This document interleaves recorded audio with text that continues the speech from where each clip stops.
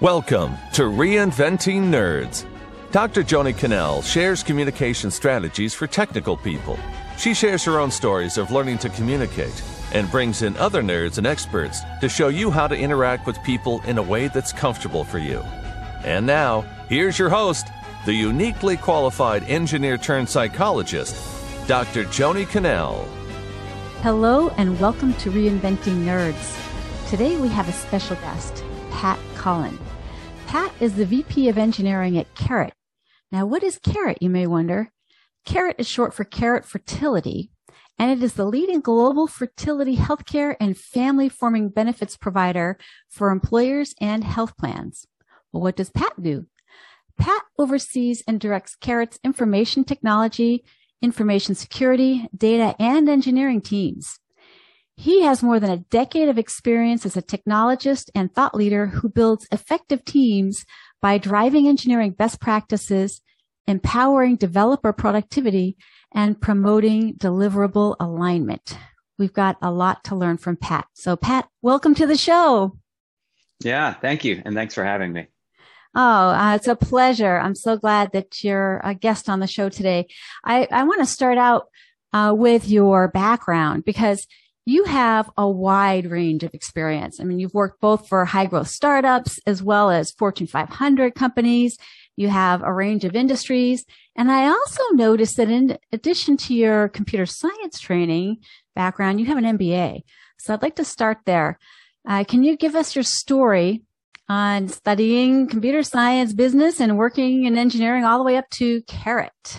Yeah, the MBA. That was an interesting one. I had this planned like from the start, and I stuck to it. I don't think that's very common. So I was like a junior in high school.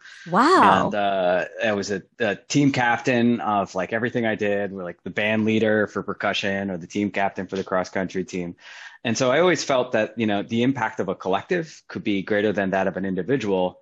And my thought was, I want to see if I can combine my computer science side of things that I want to continue to study and passionate and driven by with an MBA to enable further opportunities for leadership. And that's what led me to the MBA. Let's see. How has that influenced you? I mean, not a lot of engineering computer science people have an MBA. So has that influenced any of your leadership, decision-making, or career path?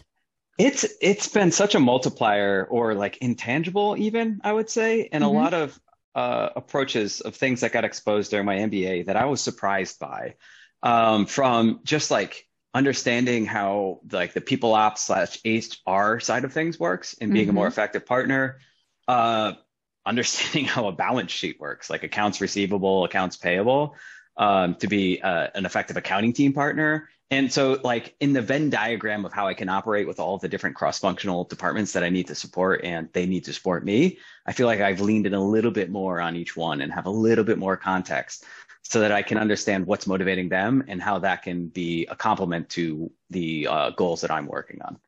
Oh, that's excellent. Yeah, that's, I think, the hardest part. I mean, because so often people are really trained in their expertise in computer science and engineering or other technical fields. And you get so laser focused on being the best at that and don't have as much of an understanding or appreciation for the other fields or other departments in the organization. So that really gives you a leg up.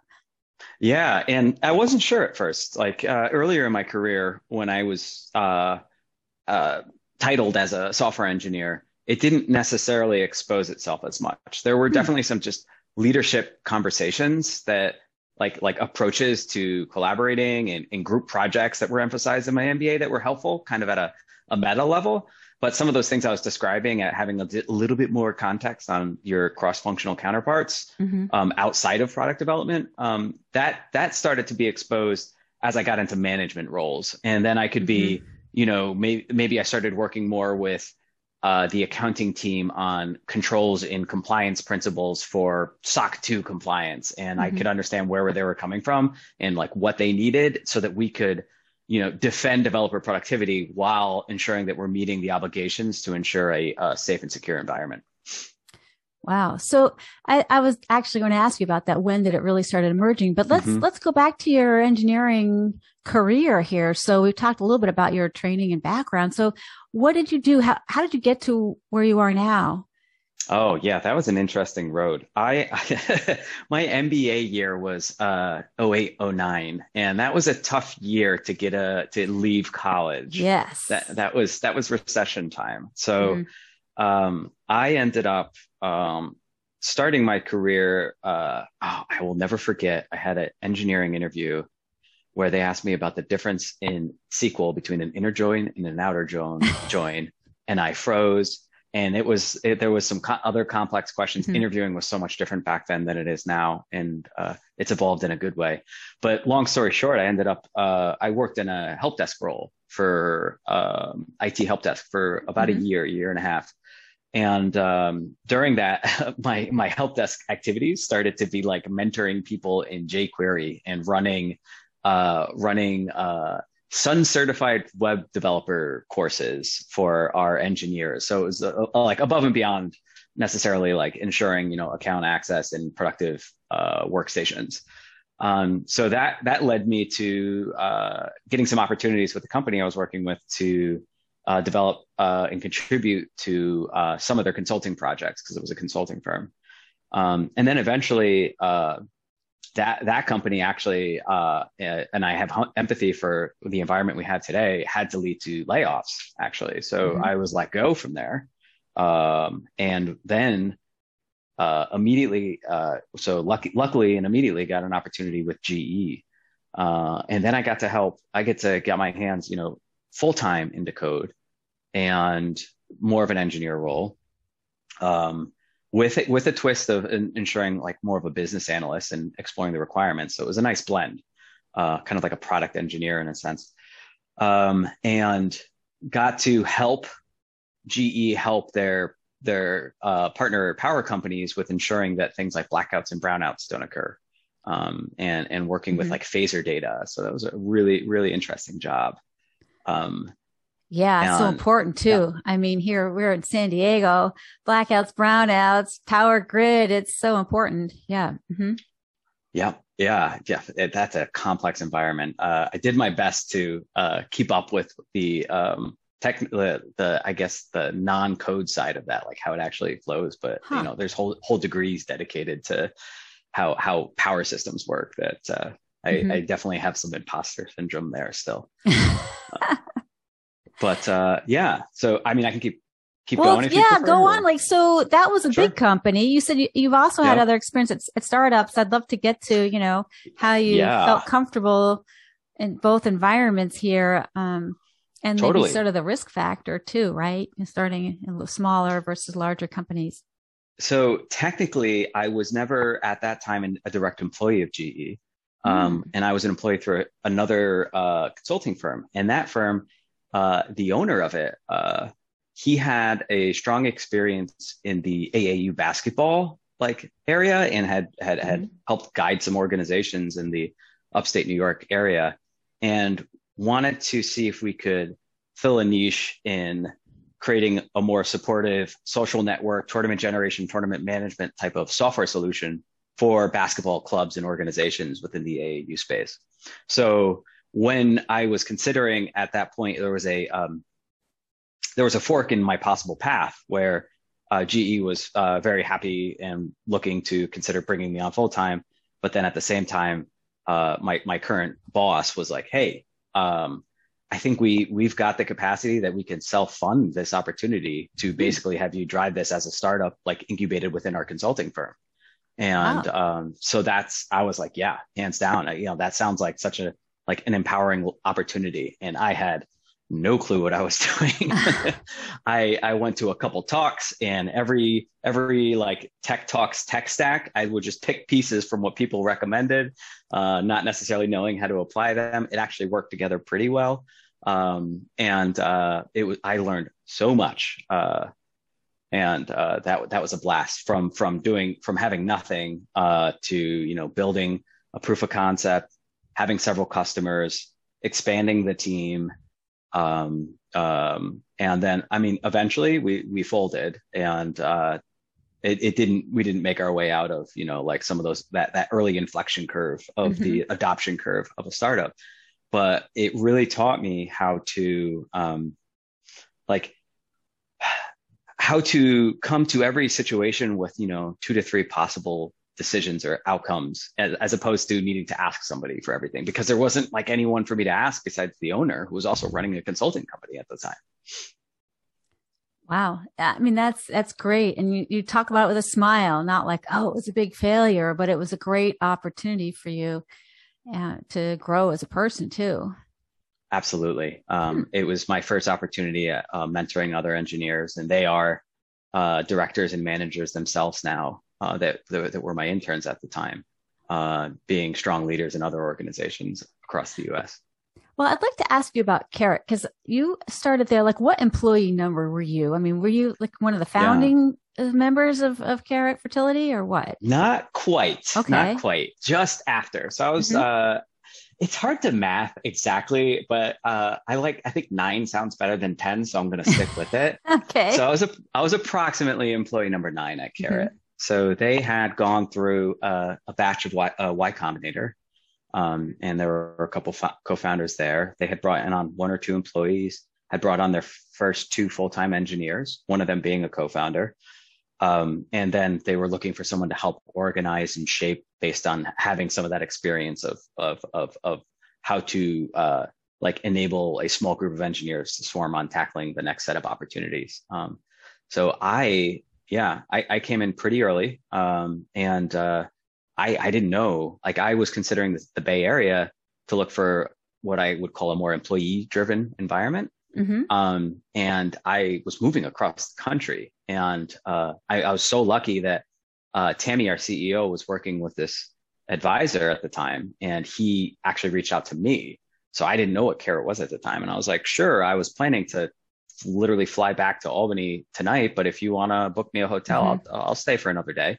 And the rest is history, as they say, where I met the team and was blown away at the opportunity to contribute to such an altruistic mission.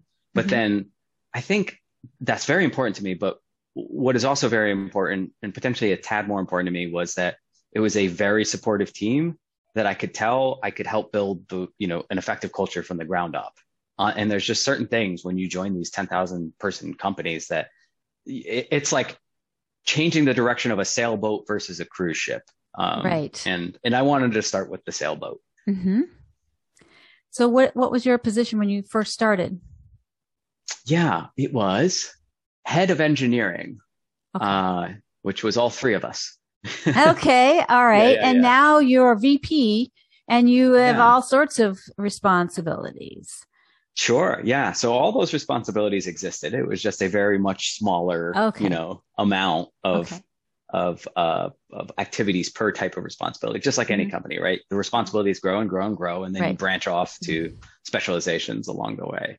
So yeah. As we grew, I kept there's been things that we've identified along the way of like, okay, now this is specialized enough that we're at the point that this probably shouldn't be under engineering anymore, such as Hmm. like business intelligence Okay. started with me, and then we've branched that off into its own Hmm. respective department.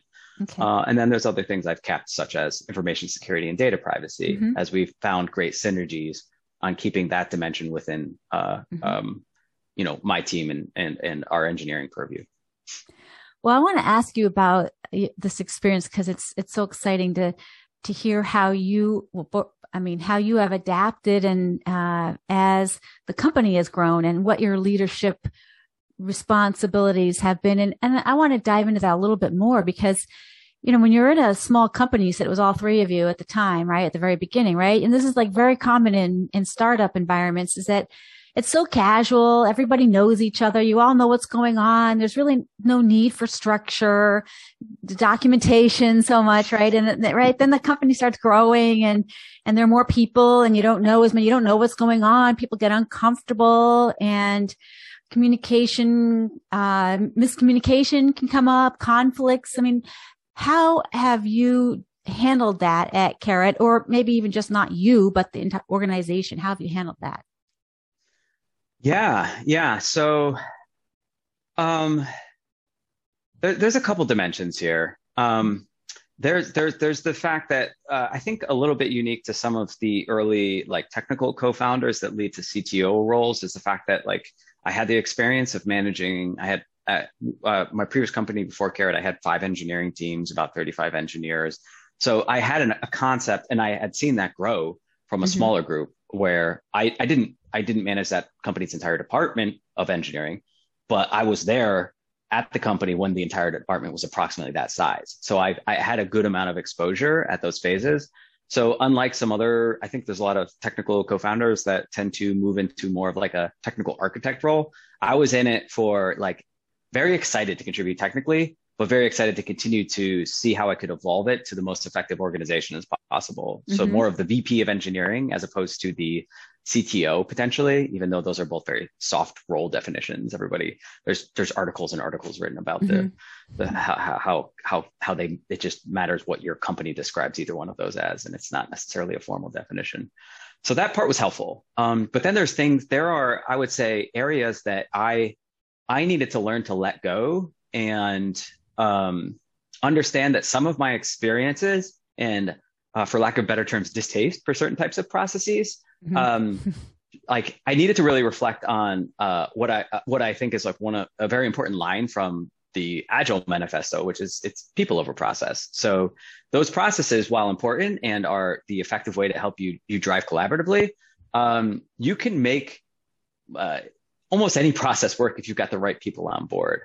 And one example that comes to mind is me having a lot of resistance as we grew with providing my CEO, Tammy, with just roadmaps of the product direction. I'm like, no, no, Mm-hmm. no, we're agile and we need to be able to pivot. And I don't want to lock in that this thing's going to happen in this time. And she's like, Pat, listen, I promise that whatever, like, it's kind of like, Pat, who hurt you? Like, I promise I promise that whatever experiences you've had, I will work with you and I will not hold you to a march. Like, I think, some companies might call it like a death march towards a feature Right. delivery.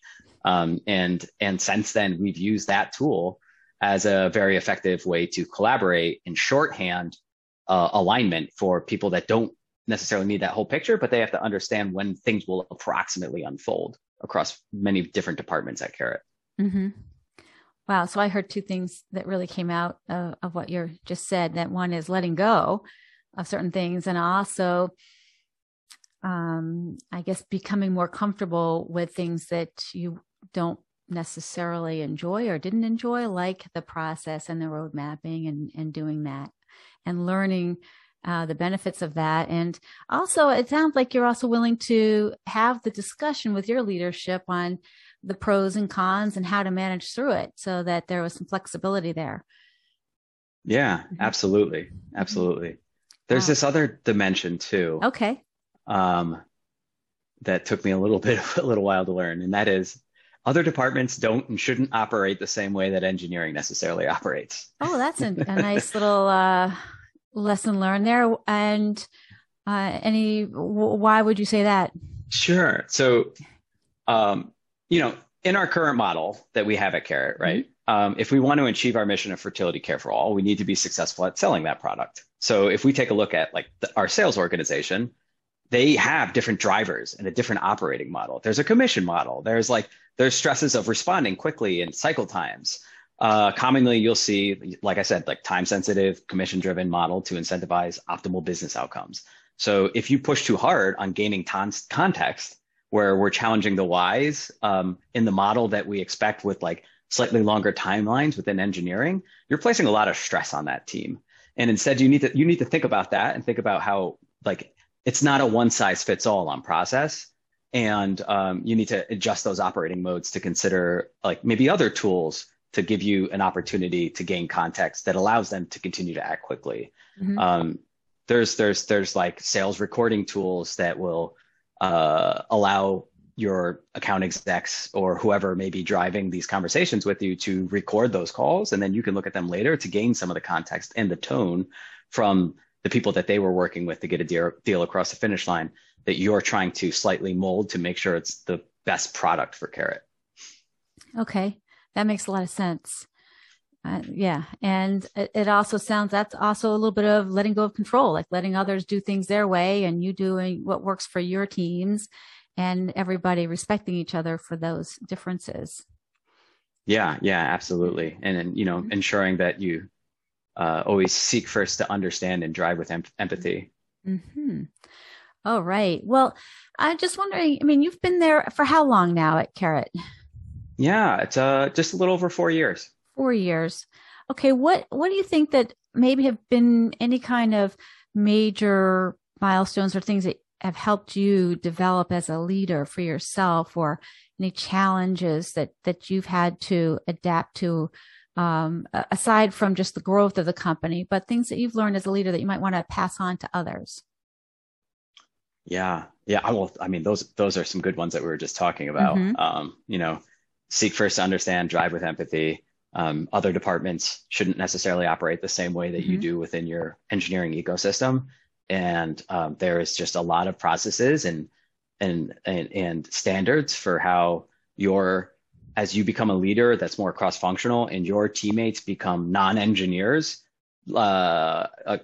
stepping in with grace to Mm. understand how they need to operate and how you can help provide them context on how you need to operate.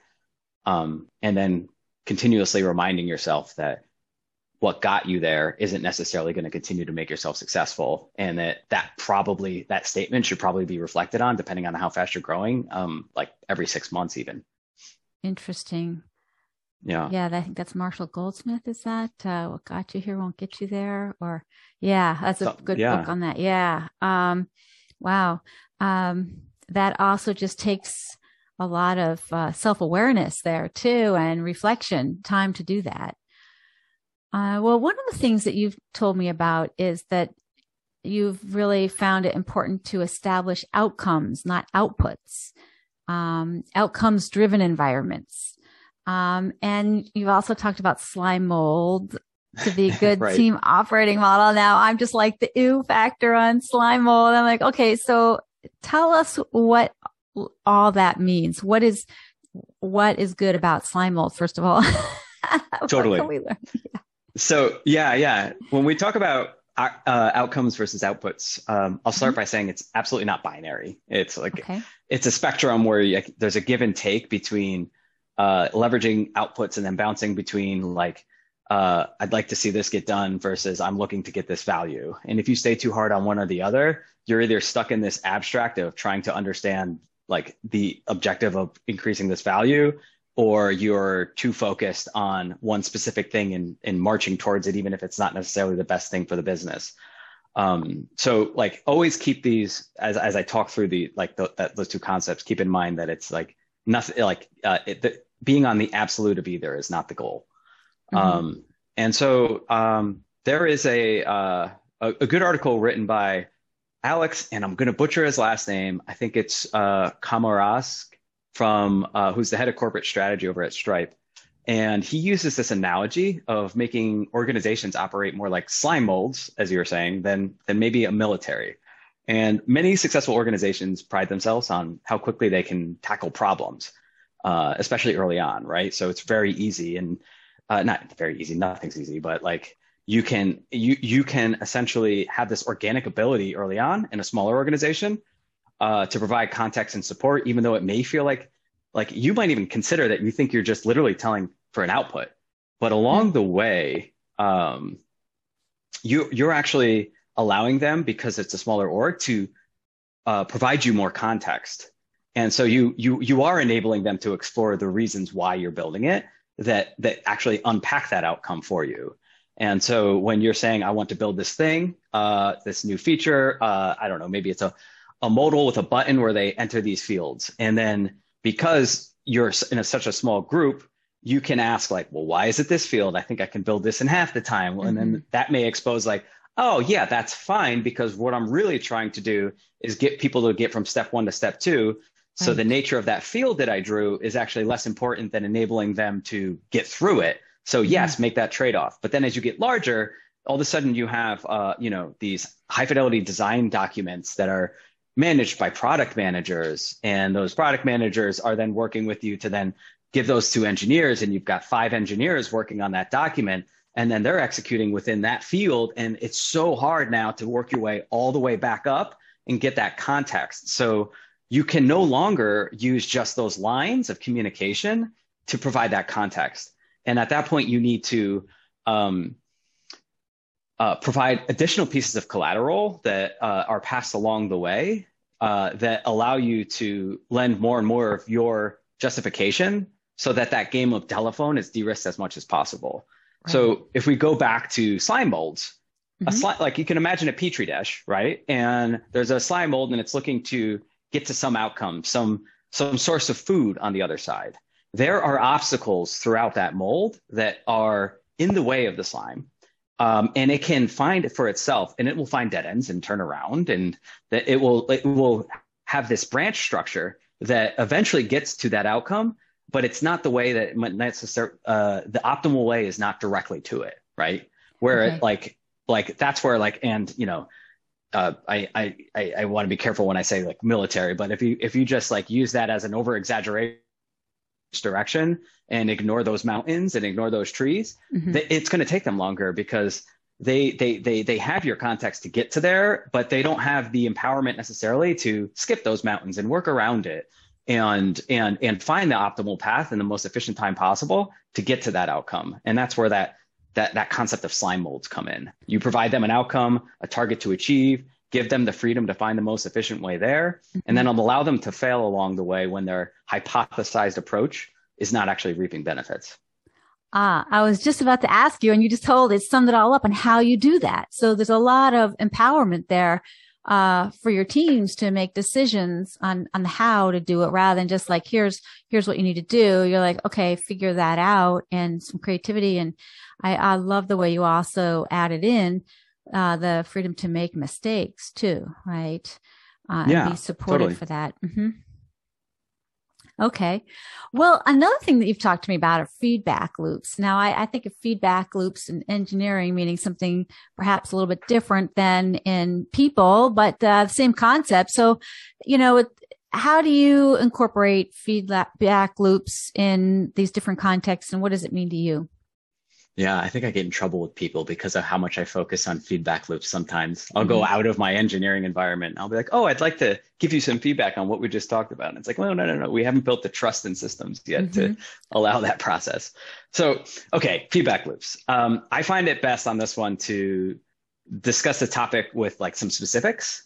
So if we go from small to big, and I'll give you a couple of like tactics along the way. So how can we give feedback loops at engagements that are within a given day or within a given meeting?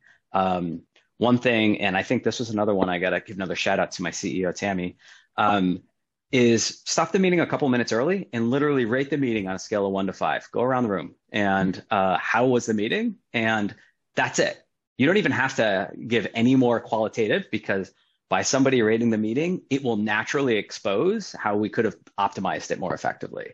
So it's a really easy way that like all of a sudden lowers everybody's guard on creating feedback for literally the meeting that you just had, right?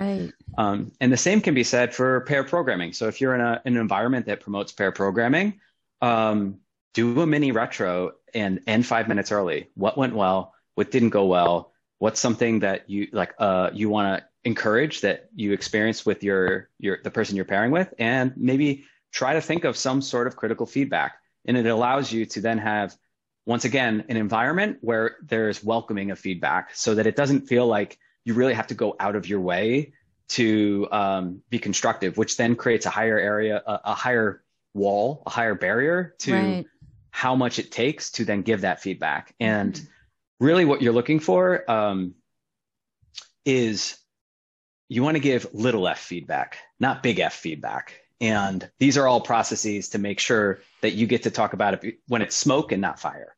Okay. So that's one flow. So if we go a little bigger, then you've got stuff that teams tend to be a little bit better at, like formal retros and at some recurring cadence.